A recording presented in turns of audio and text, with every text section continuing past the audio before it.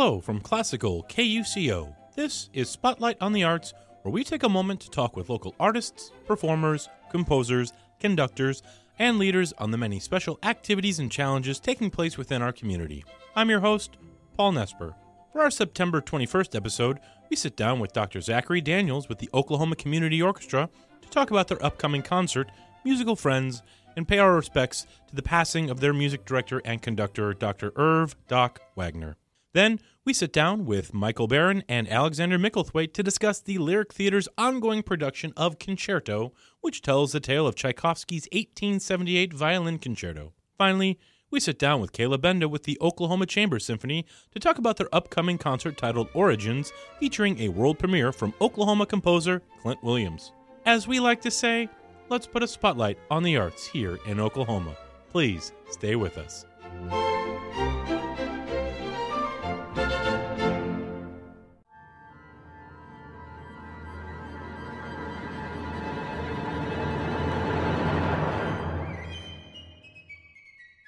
Support for KUCO comes from Painted Sky Opera, presenting Benjamin Britten's Turn of the Screw, an operatic ghost tale, September 28th through 30th, in a return to the newly renovated Friede Theater at the Civic Center Music Hall.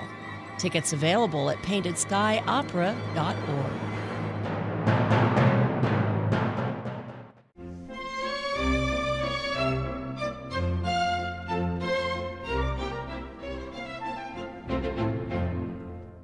Welcome back to Spotlight. My first guest today is Dr. Zachary Daniels with the Oklahoma Community Orchestra.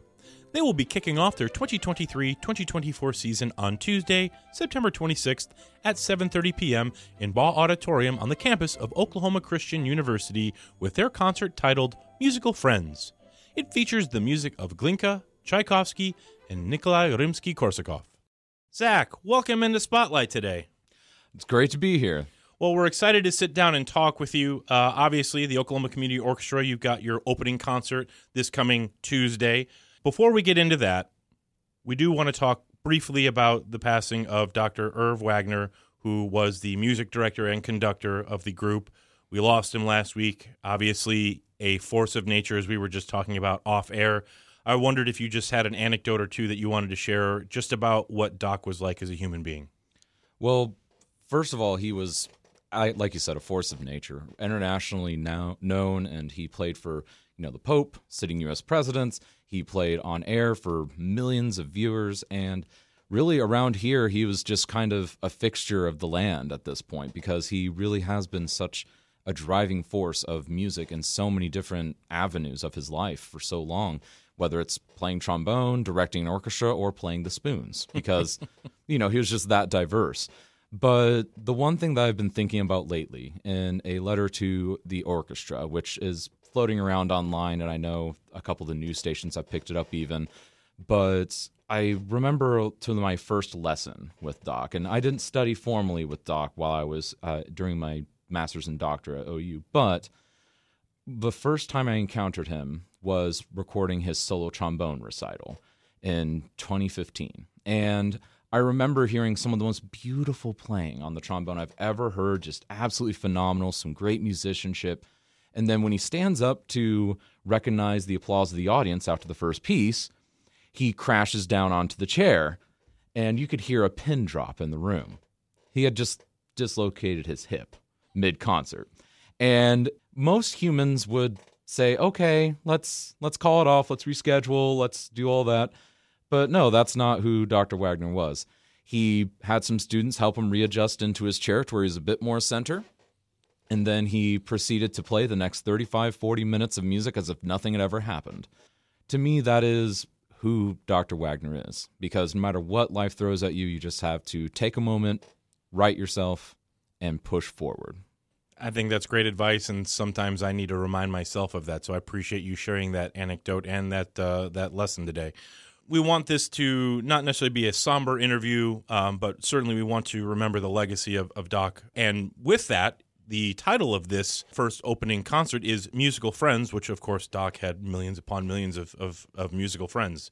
That's how you're kicking off the 2023-2024 season. What is the meaning or the message behind that theme? the meaning behind it, it's a lot of Russian music. And really what Dr. Wagner told me whenever I asked him about it was that it's intended to kind of bridge the gap because, a lot of people see music as sort of the international language, the healing language, a language of peace. And that's kind of what Dr. Wagner was showing us. And not just in that, hey, we should try to show that musical peace, but also just celebrating the fact that, yes, we may be political rivals, if not outright enemies at times, but we're still musical friends. There's some great music going on over there. Even today, there's amazing music. And yeah, we don't hear as much of it coming out these days because there's a lot of issues happening over there right now. But what's important is that we continue to celebrate the rich culture and history that they've contributed to our concert repertoire that we see every day. Because some of it is concert staples like Scheherazade or 1812 Overture, and then a slightly lesser known piece with the Glinka.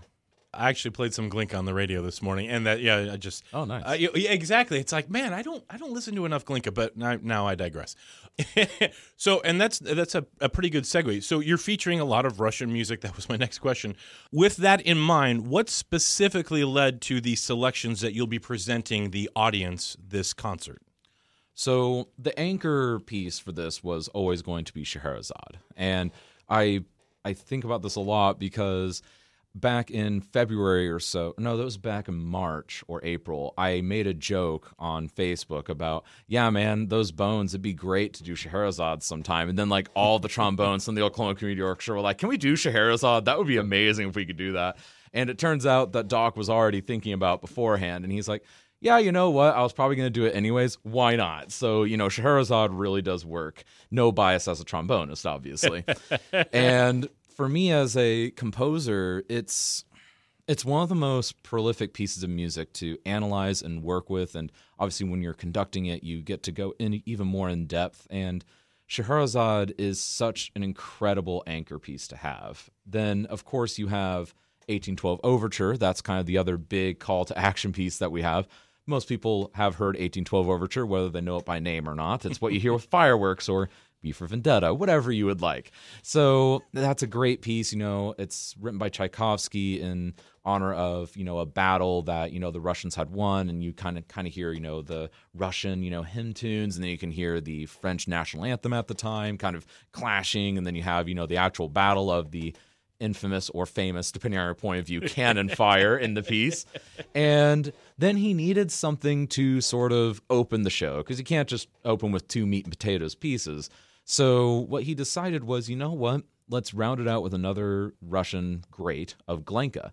And he also felt, much like, you mentioned earlier, that not enough people are listening to enough Glinka. Like, Glinka's got some good stuff. And so he was just thinking about some different Glinka pieces, and he's like, there's this piece, Overture to Ruslan and Lumia. And I had never heard the piece whenever he told me that we were doing it. So I'm immediately like, okay, so I get myself a score, I go start listening to it, and then before I know it, I'm like, oh, I see exactly why he did this. It's a great show opener, and I even saw a program note online from someone. I don't remember who I saw it from, but they said, there is no more definitive Russian curtain opener. And honestly, I kind of feel that way about this piece. It's really growing on me. What is the importance of having a group like the Oklahoma Community Orchestra for people? Because when we think about it, there's lots of things that we do when we're young, whether it's play sports, I guess nowadays video games, band, orchestra, all those things. But sometimes as we get older, those things start to go by the wayside because we've got to go to work, we've got to take care of our family, we've got to do all these things. So why is it so important for Oklahoma City to have a group like the Oklahoma Community Orchestra? So the Oklahoma Community Orchestra is really important in that it provides an avenue for people that, aren't professionals to sit there and continue to play in a large-scale orchestral environment. Because without that, you're kind of left with your violin sitting on the piano at home, and you're like, well, I'll pick it up and play it sometimes, but I don't really have a goal. And it kind of gives people that goal. And also, it just gets people excited about the literature because so many people have even come up to me in the past couple weeks like, hey, playing the Scheherazade has been amazing. I love the way that we're doing the Calendar Prince movement, or coming up and saying, you know what, the way we did the Ruslans felt really, really good. And I'm super happy with it. And just seeing the joy that we can bring out of all these community members when they're playing in the orchestra, that alone is part of why we do it. And then, of course, the other intent of you can never have enough good music. Exactly. So, obviously we've got things like the fill and all that, but we also help fill out that niche a little bit because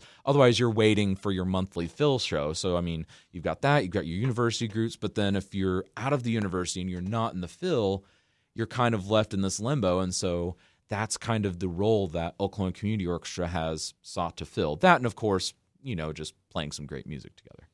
It's one thing I always explain to kids and parents when a kid is first starting an instrument. Like, the reality is you're probably not going to be a professional musician. Most people aren't going to be band directors or choir directors or orchestra directors, and that's fine. But it's a skill, and it's something that you can enjoy for as long as you want. I love basketball. I can't cross over like I used to. These legs don't work like they used to. I get tired a lot more quickly. So we're not going to do one-on-one after this? Well, I forgot to bring my gym clothes. My apologies. Oh, okay. You obviously came to play. Yeah. My bad. Yeah, I'm ready with my suit and tie. Yeah, exactly. But music is something that you can continue to play at a high level, well into the I hate to say the twilight of your life, but I've had family members that lived to their 90s and 100s that were still playing piano or organ. Exactly, and it's sort of an enriching thing too, because not only are we continuing to perform and play and kind of make ourselves happy, but it's also just very enriching. In fact, everyone says pretty much the same thing, that every time you play an instrument, you're learning something new. Even if you're just saying they're rehashing something, even if you're just saying they're trying to learn something for the first time, you're pushing yourself, you're enriching yourself. And not only that, but even if, you're getting a little older, it helps with, cognition. It can help whenever, if you have any physical ailments, it can help you kind of work through that. In fact, I had a student not long ago who she was a wonderful viola student, and she had initially picked up viola to kind of get over some war injuries that she had incurred. And I asked her at one point, why did you pick, a stringed instrument? A lot of people, if they want to do that, they'll pick something like piano. She's like, well, I already knew a little bit of piano, and I want to learn a little bit of another instrument. And then that ended up becoming her primary instrument. So it has so many applications for us throughout life. And really just the joy of music is what it comes out to, because you can't be playing in an orchestra, playing out the finale to 1812 Overture and not have a big smile on your face. It's impossible. Like, I kid you not, at the rehearsal the other night, we were playing and I had to cut off because we were out of time about 2 minutes before the end of Scheherazade, and I just saw the biggest sad face on one of our bassoon players, Dr. Sekula, and she was just saying like, oh, I really wanted to play the ending, and I'm just saying like, but we ran out of time. Next week, though, I promise. But honestly, the fact that elicits that just shows that we're all having so much fun, and like you mentioned, we all continue to play, whether we're much good or not. I mean, I'm definitely not a world-renowned bassist, but, I'm still playing around, and, I always find value in that. And, I was even doing it while studying to, finish my doctorate in composition, because it's just fun to play music and get out there and make it. If we had a classical KUCO listener that maybe has played an instrument in the past and wants to get back into playing, is there an audition process that they go through to potentially join the orchestra, or do you have like a call list saying, hey, we're missing a section violin or a second trombone? How does that work, and where can our listeners go if they are interested in potentially joining the ensemble? So you can go to okorchestra.org, and under Contact Us, there's a brief blurb about contact our personnel manager if you have any interest in joining. And if we have space for you, we will try to accommodate. Obviously, there will be auditions if, we feel that, hey, we don't quite need this, but let's hear you out type thing.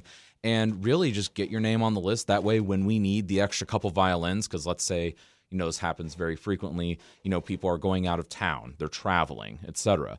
That's the time where we might be like, hey, we need to call up a couple more of our violin friends. So let's dig into that list a little bit. And, once we get to know you, we're going to keep using you type thing, because we like our own, we're like one big family over there. And we were even, this was as I was talking with the orchestra this past week about the passing of Dr. Wagner, I did even use the direct quote of, an orchestra is like a family. And Dr. Wagner loved this family, and I then continued to talk about how all of us have gotten to know each other more and gotten to, do the blood, sweat, tears, laughter, etc. together. And that's really what it's all about. And even if you only join us for one concert, you're part of our family. Now, obviously, this is going to be the concert that kicks off the 2023-2024 program. Is it possible, if I ask really nicely and say our classical KUCO listeners will appreciate it, to give us a sneak preview of some other things that'll be coming down the pipeline this season? Okay, other things coming down the pipeline. So we're actually going to be working on this November 14th concert with Dr. Tess Remy Schumacher from UCO on cello, and she is going to be playing a series of cello solos with us. And we're going to be complementing that with some music from Prokofiev's Romeo and Juliet.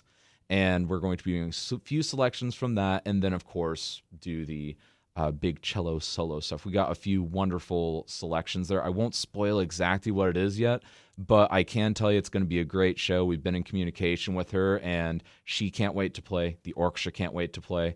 And the couple of plans we do have firming up for the back half of the season, definitely something to look for. But that next concert date is going to be November 14th. Well, before we get you out of here, it's been a ton of fun to get to talk to you, Zach. This is my first chance to really get to sit down and talk with you. What are you most looking forward to in this concert? So it's a combination of things. For me, I really love 1812 Overture. That's something that was really fun. As soon as Doc announced that we were doing it, I was like, hey, can this be one that I conduct since you want me to conduct part of it? And, he was kind of leaning towards, yeah, we'll probably let you do it type thing. And I was like, yes.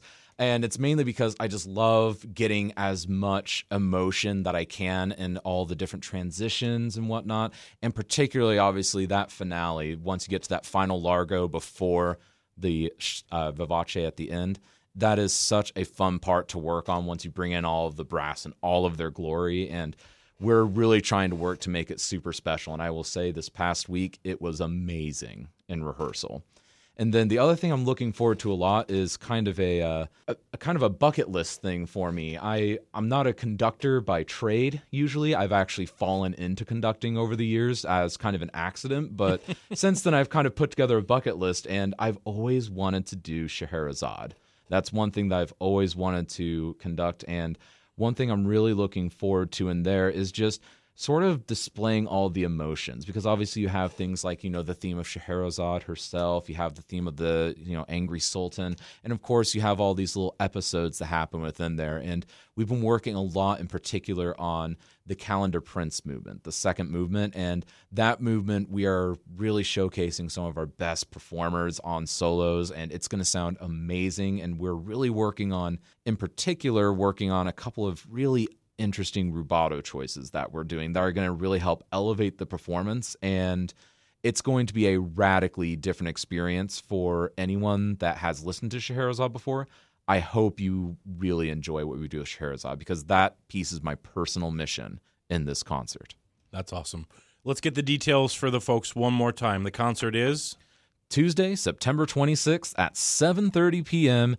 at the Garvey Center at Oklahoma Christian. Excellent. Zach, thank you so much for joining me today on Spotlight. It has been such a pleasure to sit down and get to know you and talk with you today. It has been a pleasure as well. We'll have to do this again sometime. I look forward to that day. Coming up next, Michael Barron and Alexander Mickelthwate come to talk about the Lyric Theater's ongoing performance of Concerto. Please stay with us.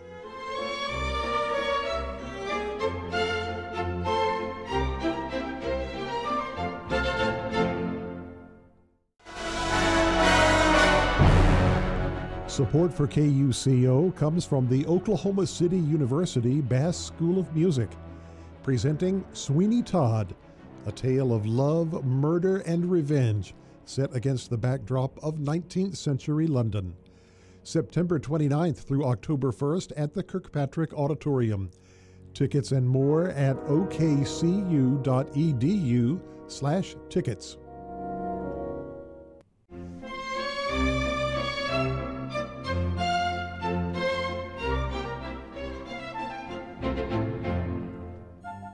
Welcome back to Spotlight.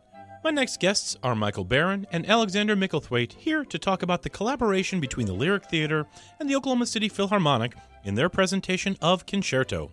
It tells the tale of Tchaikovsky's infamous 1878 violin concerto. The performances are happening now through Sunday, October 1st at the Plaza Theater. Alexander, Michael, welcome to Spotlight. Thanks for having us. Awesome. Great to be here. Well, it's so great to have the both of you here. I've had the chance to talk with Alexander before, but Michael, this is my first chance getting to meet you, so it's a pleasure to meet you and have you here on Spotlight, although I know this is not your first time. No, likewise. Michael's the best. I've already gathered that. Well, We've already had fun talking off air, so this is going to be a wonderful conversation. So currently, right now, the Lyric Theater and the Oklahoma City Philharmonic are combining to present Concerto, which tells the infamous tale of Tchaikovsky's 1878 Violin Concerto, playing now through October 1st at the Plaza Theater. So first things first, what kind of brought this collaboration together? Michael's brilliant mind. why, thank you, Alexander. No, actually, I went to the William Inge Theater Festival in Independence, Kansas, and William Inge is a famous American playwright who did the play Picnic, among others. And at this festival, all of American playwriting kind of gathers there. They honor a famous playwright. It's been going on for decades. Tennessee Williams has gotten it, Arthur Miller, Marcia Norman. And so I went there, and they also have playwrights from around the country reading some of their new works. And they asked directors to come and give their opinions and thoughts. And so the year I went, I met the playwright of Concerto, Alan Olenichek, who is originally from Milwaukee but lives in San Francisco now. And the play he did at the festival was about Eleanor Roosevelt. Oh, wow. And he wrote it for the National Park Service and their home called Valkill in upstate New York, the Roosevelts. It was sort of before immersive theater was a big thing. It was the actress came out into the gardens and talked to the people visiting the house. Well, the play he wrote was a very accurate story about her activism, and the house itself was like, this is a little too heavy for what we were hoping. But I thought it was endlessly interesting. And I said, please give me all your other plays to read. And he tends to like writing about historical figures and finding out, the story behind what we know, or bringing to light something that we thought we knew a perspective of.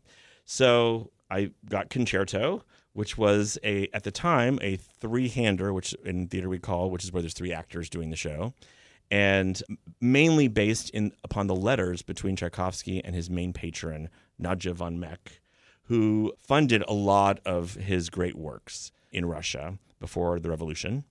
And they wrote over 1,200 letters back and forth, which exist, most of them still. Nadia's family kept all the ones Tchaikovsky had. Tchaikovsky's brother kept most of them. He did censor some because he did not want the public to know some of the aspects of his life. And the Soviet government also blacked out certain things in these letters. But that's the basis of the play. And then after the playwright read all the letters and wrote kind of a 3-hour play, it didn't have much of a focus. And somehow the focus of how the Violin Concerto came about kind of focused the story on Nadia, Tchaikovsky, and Tchaikovsky's protege and a male companion lover that lived with him for a while called Joseph Kotek, who he wrote the Violin Concerto for, but then he ended up not playing it for various interesting reasons. I did my best to not go too far down this rabbit hole because I really wanted to hear it from you guys. And I see you looking over at Alexander, so I'm curious to hear his perspective on this side of things. Well, Mike is completely wrong. I'm kidding. I'm kidding, everybody. He was great. Well, I mean, there's not so much my side of the things. It's more that from the classical music side, How did I drag you into this thing? How did you drag me into it? Okay. Well, you workshopped it, and there are at that time, there were possible music samples in the dialogue, during the dialogue of that play, let's say. So when they talk about the Violin Concerto, of course, there could be little tidbits of the Violin Concerto. They talk about Mozart, well, let's play a little bit of Mozart. Those kind of things. And then we kind of thought, okay, let's build on that workshopping 2-3 years ago, and Michael brought it now here.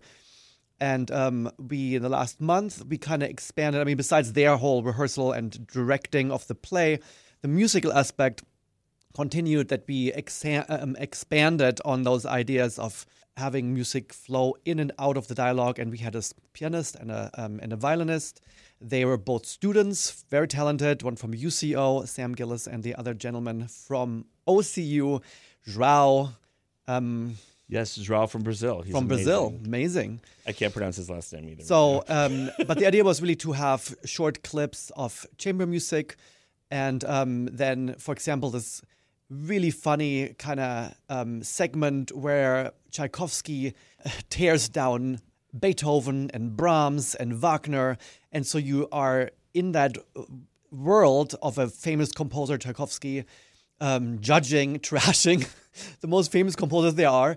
And then we, on the other hand, are decided to perform just 10 seconds of Beethoven Fifth Symphony or on the piano.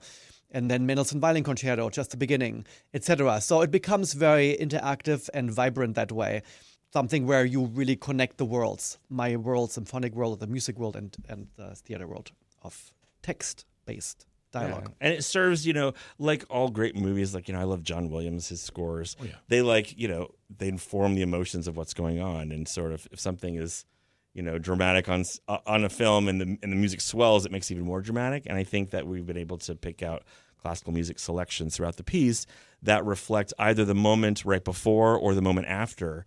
And it allows time for us to examine the situation, whether it's someone contemplating about a family situation or grief or the excitement of composing, because you see the actor, having a monologue or a scene about that, and then you also hear music and you see the person playing it as well. And so it gives you, particularly, I would say, post-COVID, more time to deal with the emotions of the play, which is why the play actually written is only an hour 15 minutes. Oh, wow. Now, because it leaves room to have music, to have this time. And it's one of the most complete evenings of theater that I've worked on, even though it's not 3 hours long. It's very dense what they talk about and what you experience, what you learn about him, but also about art, artists, how it's funded, the own choices we all make in our lives, things like that. And musically, one more time, what I really like is that I put in twice the so-called Tristan chord of Wagner.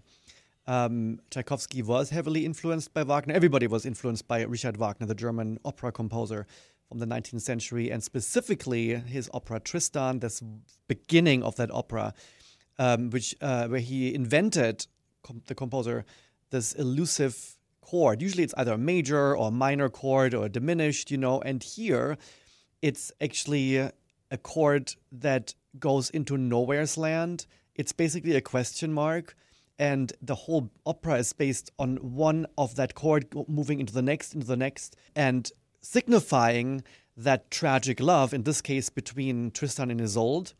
And in our case, Tchaikovsky being influenced by Wagner, and actually in his Sixth Symphony, having the whole beginning, it's a little bit like Tristan's third act, this desolation, this loneliness. And now between, I guess, Tchaikovsky and his lover, to have that tragedy resembled, again, in that chord. So you have to come to the theater play to hear the chord. And these are things that, I never would have known if it wasn't having this partnership. And in fact, I didn't even know what he just said until right now, but I knew it instinctually and emotionally because the musical phrase that's played ends sort of in the air. I just thought it was, that's a beautiful little way. Because I said, can you play just 3 chords it's the whole to thing. Get us to the next scene? And he gave us obviously so much more. So it gets us to the next scene, but also honors the emotions of the characters. One step further. So Tristan is based on this love-death idea, right? So love, but at the same time, it's tragic. There is no way they will ever stay together. So in love is immediately the death symbol. So this is that beginning of Tristan. This chord is immediately both love and death together. So the tragedy, the idea of tragedy, either way, it goes bad, but it's so beautiful, and music transcends this always. So, boom. Okay, that's the next opera I'm going to dive into because I haven't seen that one. Oh, it's incredible, and I'm now having flashbacks from theory courses where we talked about the Tristan chord, and I still don't truly understand it, but that's okay because I now get to host a radio show. And yeah, this, the violin concerto written in 1878, I mean, that was in a tumultuous time in his life. He had just been divorced from his failed marriage that, was kind of for show. Now he's writing this great work of music. He's conflicted with what his heart wants versus what the world is expected of him. So, and the fact that you're combining this all in an hour and 15 minutes, this has got to be an action-packed play. It is actually. Every scene is probably a minute or two, and very, very full and in depth. And I will say, as far as time passes, but it isn't one of these things where I call it the For the Boys syndrome. If you saw that movie where you have an actress that gets older and puts on age makeup and that kind and has a shaky voice, this just is in their experience of maturing as a relationship between him and Nadia, who was really one of his best friends, who he never met in person, through these letters. But when you write, now we write so casually with text and things, but when you write letters, you're more thoughtful. It is more compact because you're choosing everything so carefully. And so the letters, they're not the actual letters in the play, but even what Alan did, every line, and we examined for an entire week every single line of the play with the actors before we even stood up to make sure that we understood, we to unpack what it meant, but then also to make sure if you're not that familiar with classical music or don't know the time period or who these people were at all, you still would be able to find your way into the play and experience it and have the delightful, opinions, like the section of when we trash the composers. Even if you don't know the composers, we're going to give you the most popular snippet, or even if you don't know the snippet, you're hearing it so you can have an opinion of it. You're like, oh yeah, she just said that sounded like, sawing a violin. And lo and behold, we hear that as well as a criticism. For those that are deaf or hard of hearing, there will be an ASL sign language interpreter there Saturday, the 23rd performance at 2 p.m., so you can also enjoy this outstanding play about Tchaikovsky. Which we do for every performance at Lyric. There's always at least one performance that's we make accessible for the deaf and hard of hearing communities. And if by chance you cannot attend that performance, we will provide one for you at any time. Just call our box office and we'll make those arrangements. That's truly outstanding. Now, this is going to be in the Plaza Theater, so a nice, small, intimate setting to really be able to almost feel like you're a part of the play, I would assume. Yeah, you walk. Theater has sometimes the ability to transport you to other places, and this truly does. You're sort of in Oklahoma on the street. You walk into the theater, and you're in this lush Tsarist Russia experience. You see her living area, the whole back of the theater is actually a replica of architectural elements from the Bolshoi Theater. There's some almost real Fabergé eggs on the set, but you're transported to a different time that isn't that unlike our time now, where those with money are making decisions about sometimes what creatively is created and who gets to see it. It's a good reflection on how we support the arts now. It's a very valid point.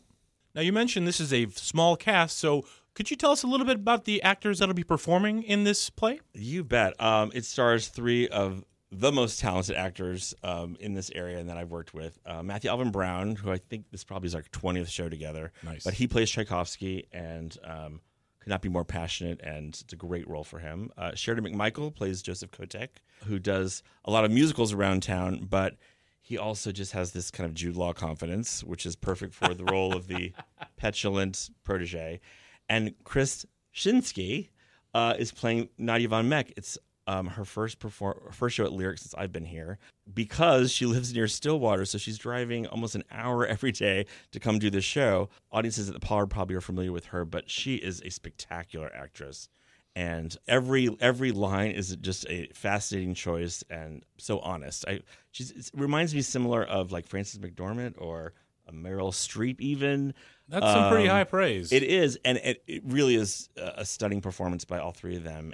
And like the concerto, which I believe usually have three parts, or at least this one does, the violin concerto. Three movements. Mm-hmm. Yes.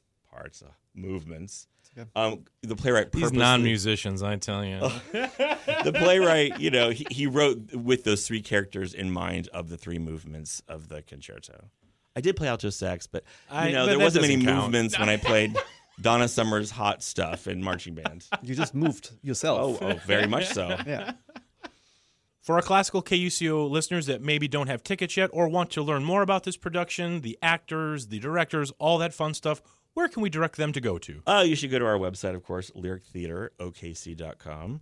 If you type Lyric Theater Oklahoma, we usually pop up first. Make sure you buy tickets from our site only. There are many scalping sites around, and I did see tickets for the show for $300, which is ridiculous, of course. It's very reasonable. So go to our website for tickets. If you're a student, rush tickets anytime you can in the box office are $20. Nice. You can always usher for free if you call us. And the final week of the run, which is the week of, I guess, next week, October 1st, all high school kids are free. So if you're a high school kid, you can come to the box office anytime and get a ticket. We did that this summer with our shows, and we had tons of high school kids that, escaped their parents, came to the big city and saw a show. So it was really exciting.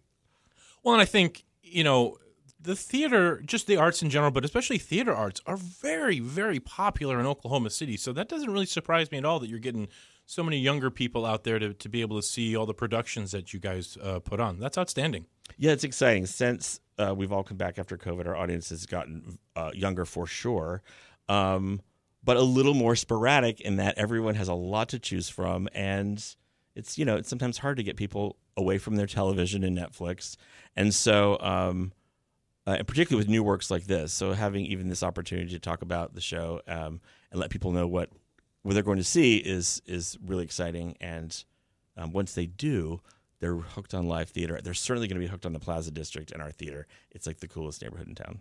And this is an Oklahoma premiere too. This has never been done in the state of Oklahoma. It is a world premiere. Even better. The playwright was with us the whole time, so we made changes up until opening. Oh, and that's from incredible. here, we're hoping that it goes to other cities and hopefully maybe partners with other Philharmonics. Michael, Alexander, thank you for joining me today on Spotlight. Coming up next, Kaleb, Benda, and Clint Williams with the Oklahoma Chamber Symphony. Please stay with us.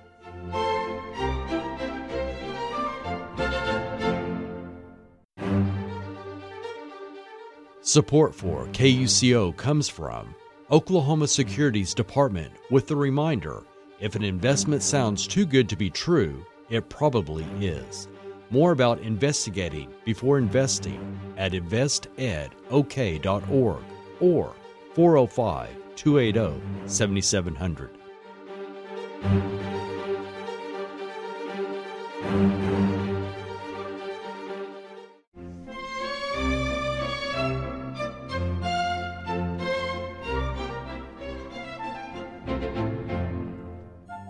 Welcome back to Spotlight. My next guests are Kaleb, Benda, music director and conductor, and Clint Williams, composer in residence with the Oklahoma Chamber Symphony.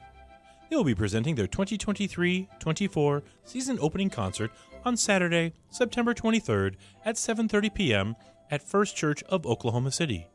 The title of this program is called Origins and features a world premiere from Clint Williams. Kaleb, Clint, welcome to Spotlight. Thanks for having us, Paul. Hello. I'm so excited to have the both of you here. We've got a composer in residence who's got a world premiere. We've got the music director and conductor. It's going to be a wonderful conversation. So we're kicking off, or you're kicking off, rather. I'm not doing anything. You're kicking off your season premiere with a concert titled Origins. It's a concert all about beginnings, from beginnings of the world to the foundation of symphonies. So with that as the theme, let's think back to January of 2019 when the group originated. What does it mean for you all to be able to present some classics works as well as a world premiere from your own composer in residence to the people of Oklahoma City, having only been around for a few years, half of which was a pandemic? Yes, we've definitely come a long way since January 2019. The dynamic of the group has changed and evolved. The repertoire that we do has changed and evolved. But I like to say the way that we present the concerts has stayed the same. We try to keep it light, fun, entertaining. We're all about being accessible to the audience. So, first off, this concert's free of charge. So anyone is welcome to attend. No ticket needed. You just show up, we'll let you in. But yeah, we've come quite a long way from January 2019. We got just a couple players that have been with us since the very beginning. In fact, in our season finale this past May, we recognized the 5-year members because we had to celebrate our 5th season. So now we're kicking off season number 6. So it'll be a lot of fun. With the idea of Origins, Clint, obviously you have a world premiere. So let me ask you a little bit about this. How do you start something like this? Let's maybe focus on the commission side of things.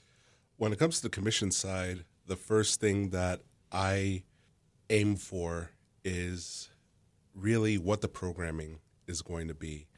I want to follow up with the previous statement by saying that Kaleb Benda is extremely ambitious. So the actual programming has a bit of pressure next to it, where Kaleb Benda loves Beethoven symphonies, absolutely adores Beethoven symphonies. And to compete with Beethoven symphonies, to even be on the same level of programming as a Beethoven symphony, is already shifting the pressure point to about an 8. And so I have to look at the programming and I have to say, okay, what am I being paired with? Thinking about it like being a fine wine with a nice dish, because bad wine will ruin the whole thing. So Kaleb tells me, okay, we're doing Beethoven 3. And I'm like, oh God. So the pressure is already there, but I say, okay, I need to step my game up. I need to bring something that contrasts Beethoven 3. And then he tells me on the back end, okay, we're doing this on the other side, and you're going to be in the middle. And so the pressure is now, how do I contrast Mozart while still being on the same level as, say, Haydn? And that in itself raises the bar even further. And so I take a look at all of the elements together and I say, okay, how do I, 1, contrast, and 2, separate myself as much as possible? Because if I'm going to compare myself to Beethoven and Haydn, I'm taking it. It's a loss. It is an automatic loss. You know, I do want to point out, Clint, for this concert, I did say, who do you want to be programmed with? And you picked Vaughan Williams. I did. Vaughan Williams is one of my favorite composers. It's a dream pairing. And when Kaleb said we're doing the folk song suite, it made my heart sing. So I definitely accepted that challenge, but I also had a piece already in mind, so it was a good pairing. I just love the rapport just between the two of you sitting. I know the folks listening on the radio or on our app can't see it, so I don't want to talk too much about it. But just the smiling back and forth between the two of you just puts a smile on my face. This is so incredible. Can you tell us a little bit more specifically about the piece you wrote for this concert? What was the inspiration behind it for you? So the moment that Kaleb said that the theme of the first concert was going to be origins, I had no alternative but to go back to the first large piece that I had ever written. And there's a very interesting story about that piece. I wrote it almost 20 years ago. I started writing it in October of 2003 when I was a senior in high school. And the first movement was actually my entrance audition into the composition program at Cameron University, where I did my undergraduate work. And 2 years in, I'm almost done with the third movement when a malicious virus attacks the school system and I lose everything. Like, any time I opened up the file, it was corrupted, and any computer that I took it to, it would corrupt that computer. So I lost 2 years of my work. And my professor at the time, Dr. Gregory Hoffner, told me, we all remember our first big project, so just rewrite it whenever you have an ensemble that can pull it off. And so now that I'm here with the OCS, I was able to rewrite it, and right before the 20th year. That is so fascinating, and that I think that just appropriately fits the title of the program. You know, here's something that effectively 20 years ago you started to write as you were figuring out your voice as a young composer. Now you're an established composer, a teacher, somebody we all look up to, and now you've got a chance to have an even better perspective on that work, and I'm sure your compositional skills have developed a little bit since those days. I would like to think so. I really hope so. We all, whenever we get into grad school, we all revisit the older pieces, cringe a little bit, and then we fix a lot of the things that we had done when we were younger that are either functionally or technically not necessarily wrong, but it could be better. So there was a lot of fixing that I had done over the course of those 20 years, and really honing in and using the skills that I had acquired through undergraduate, through grad school, and now as a professional, it definitely helped make this piece very special. So, Clint, with Odyssey, it's a 3-movement symphonic work, a symphony, if you will. I hear there are some intricacies to your writing that some musicians may love, but others, maybe aren't as big of a fan of. So how would you describe your compositional style with this work? With this compositional style, I wanted a piece that was in 7. When I was growing up, it was strictly either 3, 4, or 2. And I wanted something odd. I wanted something unique. So I wrote my first large piece in 7, and that is something that I've quickly learned that strings players specifically are not familiar with, or not necessarily familiar with, but that they are very uncomfortable with at times, depending on how I present the 7. And I've presented it in almost every variance possible. I mean, I'm a musician. I can only count to 4, so I've definitely had to do a lot of 1, 2, 3, 4, 1, 2, 3, or vice versa. 1, 2, 3, 1, 2, 1, 2, 1, 2. That's right. I remember those days. Yeah, I'm a conductor. I only know 4, 4. Come on. So you take that theme and it's just basically developed throughout the 3 movements, and you just have different permutations as you go through? Yes, and the theme that I had developed at the time, just a side note, I am a nerd. So I think we all are if we're sitting here talking about Mozart and Vaughan Williams and Haydn, but hey, we're in good company. Absolutely. Right. And so I was playing one of my favorite video games at the time, which is Final Fantasy VII. Nice. And Nobuo Uematsu is one of my idols of a composition. He is to video games what John Williams is to the movies. There was a time where I was just literally just playing and wanted to know more about Uematsu, a little bit more than I wanted to know about the storyline. So I look up Nobuo Uematsu. He taught himself music. Nice. And I said to myself, well, if he could teach himself music, then there's no excuse for me. And so I tried to figure out what he did.